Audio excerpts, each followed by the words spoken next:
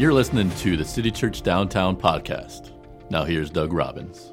Well, I was curious, how many of you this week at some level have experienced stress at all? Just raise your hand real quick if you experienced any level of stress this week. Well, can I encourage you just for a minute? Look on screen at Matthew 6:34, where Jesus says to you today, therefore, do not worry about tomorrow, for tomorrow will worry about itself.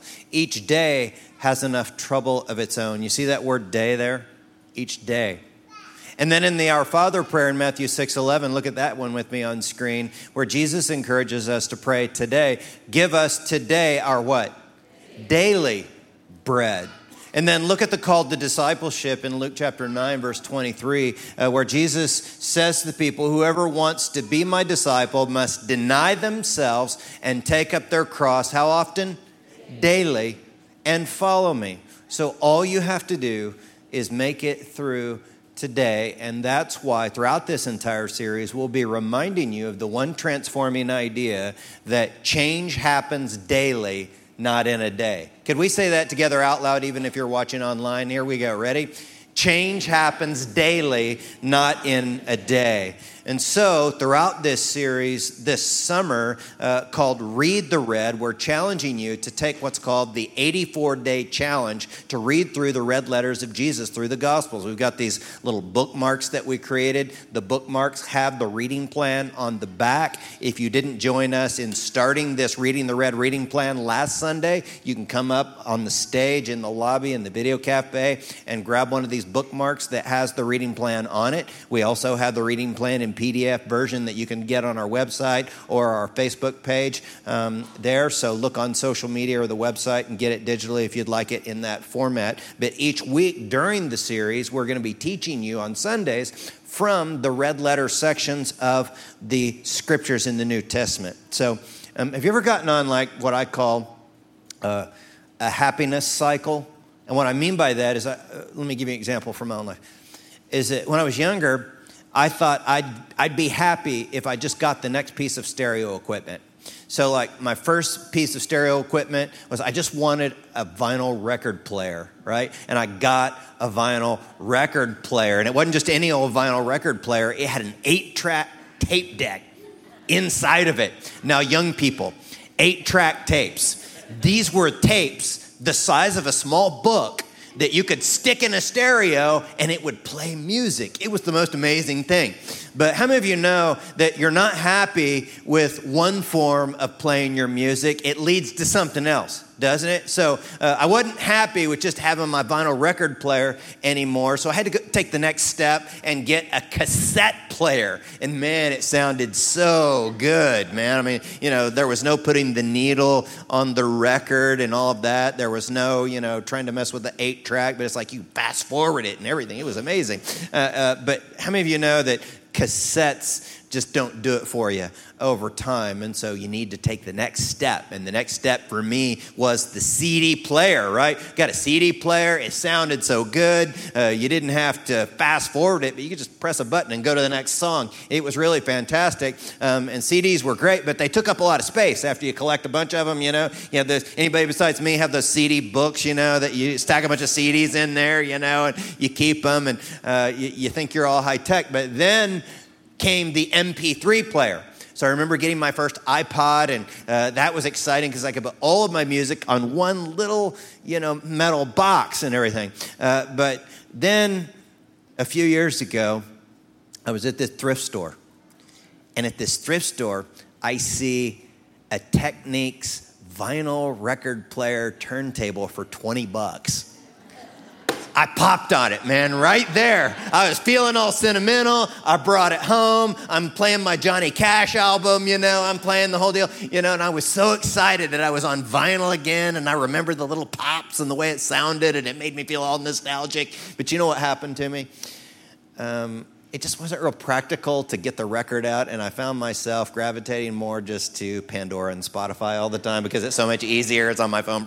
You know, you just press it, and you're playing music. And so what I ended up doing was putting my Technics turntable that I'd bought for $20 at a thrift store, put it on Craigslist for $120 and sold it to a 20-year-old hipster girl. I tithed on it, right? And I was happy after that, right? But have you ever gone in the happiness cycle?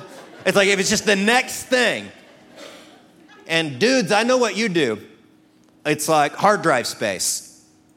What's the answer to hard drive space? More, isn't it? So remember you were like megabytes, and now it's like gigabytes. And then, of course, some of you are buying now terabytes of storage space, whether it's on the cloud or whether it's, on a hard drive. And you know what's going to be next? Petabytes. That one's kind of weird. I'm going to skip that one. I'm going to skip petabytes. But then after that, it's like exabytes. And then the next two are going to be zettabytes. And then the one after that is going to be, get this, this is legit. I'm not just making this up because I like Star Wars. It's going to be yottabytes, okay? Yottabytes. There's going to be a little green dude inside the hard drive or whatever somewhere on the cloud. But we all know the answer to storage. This is a little bit more in there. And Jesus tells us a way to happiness that's ultimate fulfillment that's a little bit better than that. Remember, last week we saw it in a word he used for blessed. It's makarios is the word. Makarios basically just means blessed, to cause to prosper, to make happy, to praise, to celebrate with praises. And, I think what we're all looking for is this kind of happiness, because it's beyond just the planned obsolescence of our world. And the way you can remember it is that makarios sounds like our word, what? Macarena, doesn't it? And so I had to bring a Macarena video this week because people around the church are reading the red. You can see Gideon there along with Alyssa. They're reading the red. They're getting happy. They're getting so happy. They want to do the Macarena, wear banana suits, stuff like that. So it's a good time as we're reading through the red, learning the ways of Jesus that make us blessed, see? Now, unfortunately in the United States, if you look at the World Happiness Report, you'll see that America is now the 19th happiest nation in the world. Now, a couple of years ago, we were the 17th. So the happiness of Americans is actually going down. At least we're in the top 20, so we're still fairly happy. However, all of our stuff is not, all of our prosperity is not giving us a deep level of contentment. We keep going down the list. We're less happy all the time. And Jesus taught a group of people who are struggling with happiness issues how you could experience this blessed life, this makarios, Macarena kind of life in Matthew in the Beatitudes. We covered the first 4 Beatitudes last week. We're going to hit the last 4 today. But look at the first one today. Jesus' ideas about happiness involves mercy. It involves mercy. Would you read with me out loud Matthew 5:7? Ready? Here we go. Blessed are the merciful, for they will be shown mercy. Blessed are the merciful. When you show mercy, someday you'll receive mercy. I was looking at this article in the New York Times, and it was about after the Civil War when Columbia, South Carolina was in shambles. I mean, it was just leveled by the North. And the North had won the war.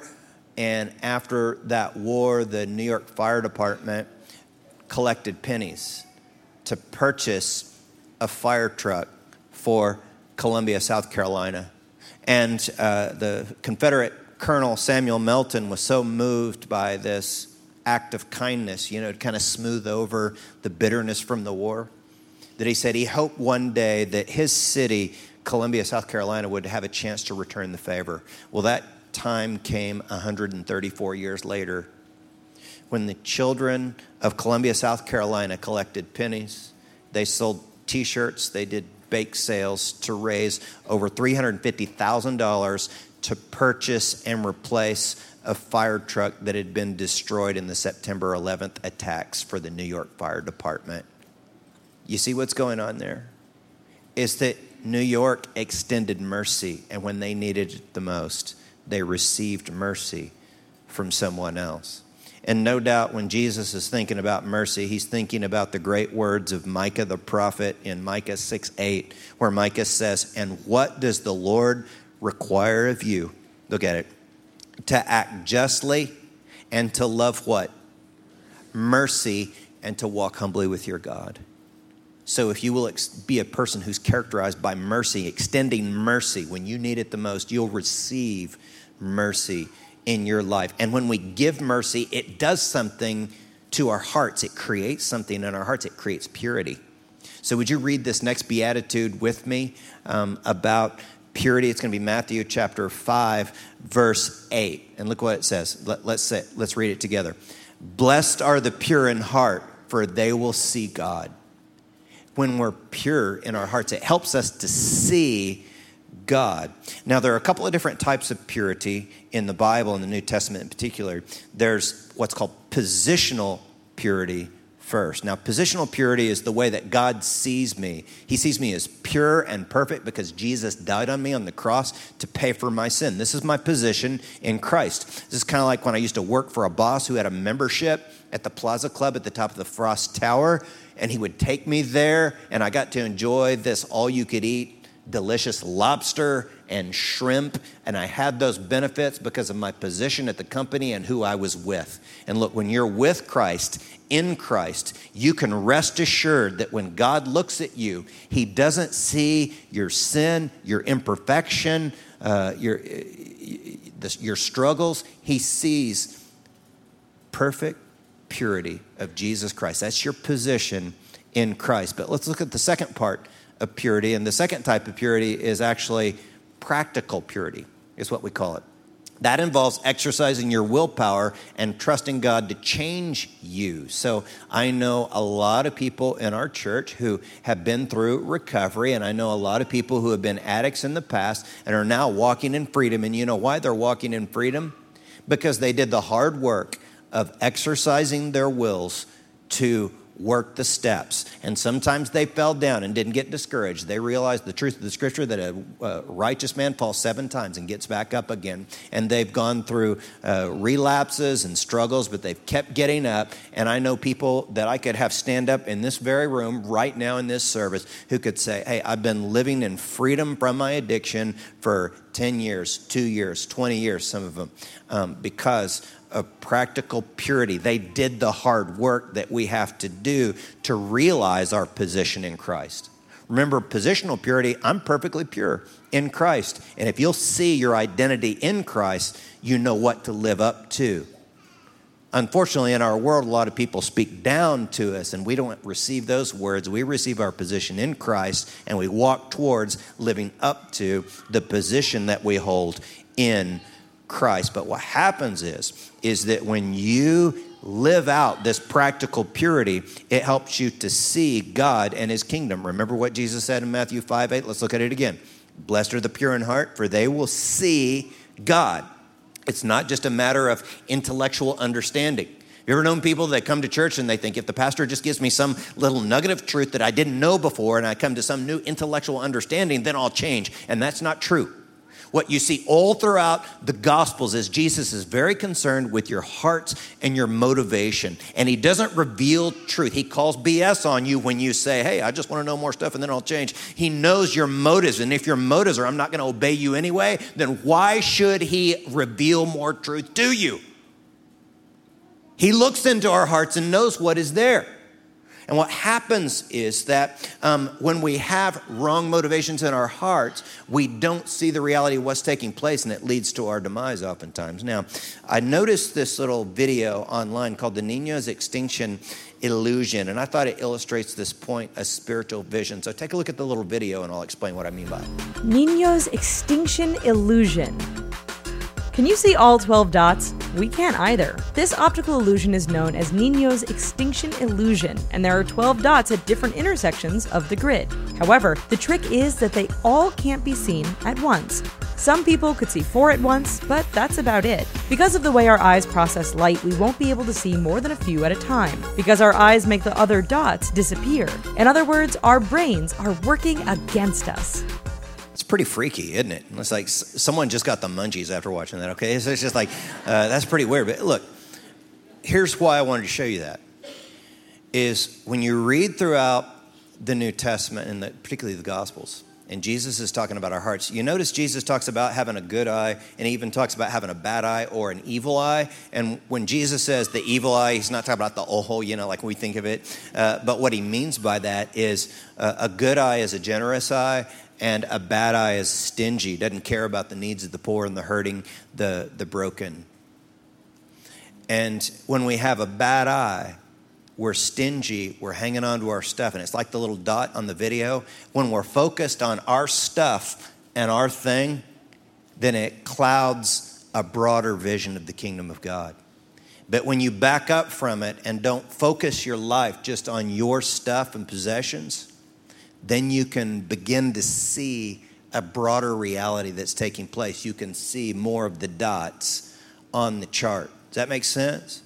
So when our hearts are pure, it prepares us to do the next beatitude, and that is to bring peace, to be peacemakers. Let's read this next text from Matthew 5, verse 9, out loud together. Ready? Here we go.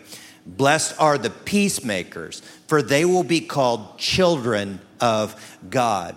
Children of God when we're peacemakers. Now, what you got to understand is that making peace is not just about being a doormat. Making peace is not just going along to get along and not being confrontational at all. In fact, sometimes making peace requires creative conflict. Now, I learned about this from an author named Walter Wink. He wrote this book called Engaging the Powers, and he explains that Jesus' teaching in the red letters teaches people to not be doormats to the oppressive powers that are in their world, but to creatively stand up to them. So let me show you some examples of this from the Sermon on the Mount. When Jesus says to turn the other cheek, you know what he's talking about there. Is he's not talking about just being a doormat, but if the Romans would have slapped you in that day, if they felt they were superior to you and that you were less than, they would slap you with the back of their hand. And if they slapped you with the back of your hand, your face would turn this way. And the Christians were taught to turn the other cheek.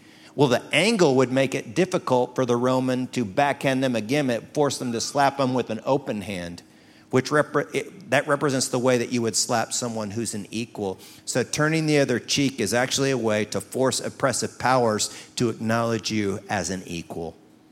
And then Jesus says, if someone asks for your shirt, you give them your coat as well. You know what that would do if your outer garment and your shirt were gone? In that day, you would be standing there naked. Now, you and I think about nakedness as embarrassing to us if we were naked in public.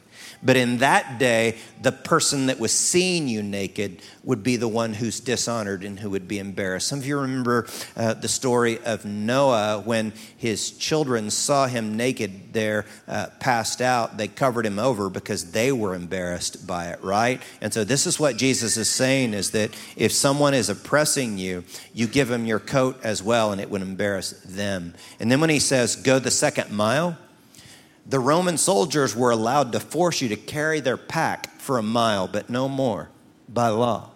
And so Jesus says, go the second mile. And what that does is it potentially gets that Roman soldier in trouble with his commanding officer when you're going more than the legal allotment of 1 mile. Does that make sense? So when we are being peacemakers, it doesn't mean that there's no conflict in the midst of the peace, but it also means making amends and making things right with other people. Those of us that have worked the steps know that steps 8 and 9 involve amends. Let's look at them on screen. Number 8 says that we made a list of all the persons that we had harmed and became willing to make amends to them all. And then step 9, we made direct amends to such people wherever possible, except when to do so would injure them or others. And so Jesus says that if you're coming to worship and you're presenting your gift at the altar, if you realize that somebody's got something against you, then you go make it right and then come back and worship. See, making amends, making things right, as long as it depends on us, let's be at peace with all people. But you know, the ultimate form of peacemaking is when we help people come to peace with God. When you share your story of having come to faith in Christ, when you share the message of the cross, when you boldly and courageously in a day when nobody wants to share their faith, but when you speak it out and tell someone what Jesus has done for you and what he can do for them, you're helping people come to peace with God. And that's the most blessed part of peacemaking. Now, unfortunately, our world is kind of violent and our beliefs are not tolerated everywhere in the world, and that's why Jesus extended happiness to those who are persecuted. This is the last beatitude we're going to cover today, and that is the persecuted. I'll read this text about persecution in Matthew 5:11. Jesus says, blessed are you when people insult you, persecute you, and falsely say all kinds of evil against you because of me. Rejoice and be glad, because great is your reward in heaven. For in the same way they persecuted the prophets who were before you. You know, a few years ago, we were doing some training with pastors in Russia, and there was one pastor there. His name was Pastor Valentin. I brought a picture of him. He's the silver-headed gentleman in the suit there, and he had 3 fingers missing. And when asked what happened to his fingers, he explained back in the really hardcore communism days in Russia, the KGB would come and visit Pastor Valentin for speaking about Jesus, and each time they came, they would cut off a finger. And he was asked, well, how come they quit visiting you? And he said, I guess they figured I only had 7 more fingers left, because he was going to keep speaking the gospel, see. And I wondered what would happen if the authorities were to start lopping off fingers of people who were coming to our church who were speaking about Jesus. I wonder what it would do to church attendance. It might shrink a little bit, maybe, right? Because when the persecution hits, you see who for real and who is not. You know, and one of the things I was thinking about regarding our baptism coming up this Sunday is that some of you, it's time to be baptized. And what makes you think you would ever be willing to suffer for Jesus if you're not willing to come up in front of a group of people who mostly believe and be baptized in water? So I want to challenge some of you to go to the link, citychurchdowntown.com/baptism, get signed up for that. Following Jesus is something that we have to do even when it's hard. And the first step of baptism is really an easy step, but there may come a day when we have to suffer. And unfortunately, the practice of persecuting Christians is on the rise. There's a little bit of an encroachment that's coming to those of us in the West. Some of you remember the picture that I'm going to show you on screen of the 21 martyrs during the execution of these men as their heads were being cut off by these knives. They were repeating the words, Lord Jesus Christ, Lord Jesus Christ, until their vocal cords were cut and they could no longer speak. Lord Jesus Christ. And there's a new book. It's entitled The 21, A Journey into the Land of Coptic Martyrs. It's written by a German novelist and poet named Martin Mosenbach, and he includes interviews with the families of the men who were killed. And what he found was a completely different point of view of martyrdom. Look at this quote from the book. He says, amongst the families, there was no lamentation, no mourning, no pity, but instead pride and what? Happiness. Those families were proud of their sons and brothers and fathers who were willing to suffer for the sake of the gospel and for Jesus. You know, one of the things I thought was interesting about this is that the Egyptian government made a very rare investment in these people and built them a new church. The Egyptian government, that's mostly Muslim, contributed over $500,000 US dollars in order to build them a new church. And their faith grew and their church grew as a result of the 21 martyrs. And so perhaps it's true what the early church father Tertullian said, and that is that the blood of the martyrs is the seed of the church. And listen, I know some of you come to church to have your felt needs met. I know some of you come to church to get like self-help kind of principles that we post on the internet in little memes, but make no mistake about it. If you choose to really do this, there may be a day when you really do have to suffer for the sake of Jesus. And look, the 21 martyrs, do you know why they were willing to die for Jesus? I'll tell you why. Because he's worth it. He's absolutely worth it. There's nothing better and no one better that fills our hearts than Jesus Christ. And they had their necks cut open and died there in a demeaning fashion because they understood that this life on earth and the suffering we experience now is just a blip on the radar when you compare it to eternity. Our lives are like a vapor. And look, eternity to the Lord, a day is like 1,000 years. Our lives are just like that. They're here today and just vanish. See? So these martyrs understood, I suffer just for a little bit, but I'll be rewarded forever and ever and ever. And one of the other things that the martyrs understood is this, that they didn't die for Jesus in order to earn a seat in heaven, but they realized Jesus died for them in order to purchase for them a seat in heaven. And if you want to come to relationship with Jesus, perhaps by some strange circumstances, you ended up in this place today. You got to understand, it's not about you dying or, reading your Bible enough to get God to accept you and love you. But it's about receiving a gift that he offers you in order to get you into heaven. It's by simply trusting that when Jesus Christ died on that cross, he was doing so to receive upon himself the punishment that you and I deserved. And if we trust in that and look to the cross and look to Jesus, we can know that we have eternal life. Let's bow for prayer. And as we bow, maybe someone, your heart is thumping, you've never had a relationship with God, and you want one for some strange reason today. I want you to just talk to God in your own head and your own heart right now. We call that prayer. And just say something similar to what many have prayed and thought and said for years and years and years to begin a love relationship with God. Just in your own heart, say to God, God, look, I know I need you. And I know I've sinned and screwed some stuff up. But right now, God, the best I understand it and know how, I am in this moment choosing to believe that Jesus Christ died on that cross to pay the penalty for my sin so that I can have a love relationship with you, God. And right now, by faith, I receive my position in Christ as perfectly pure and holy in your sight. Thank you, God, that you would love someone such as me and that you would welcome me into your family.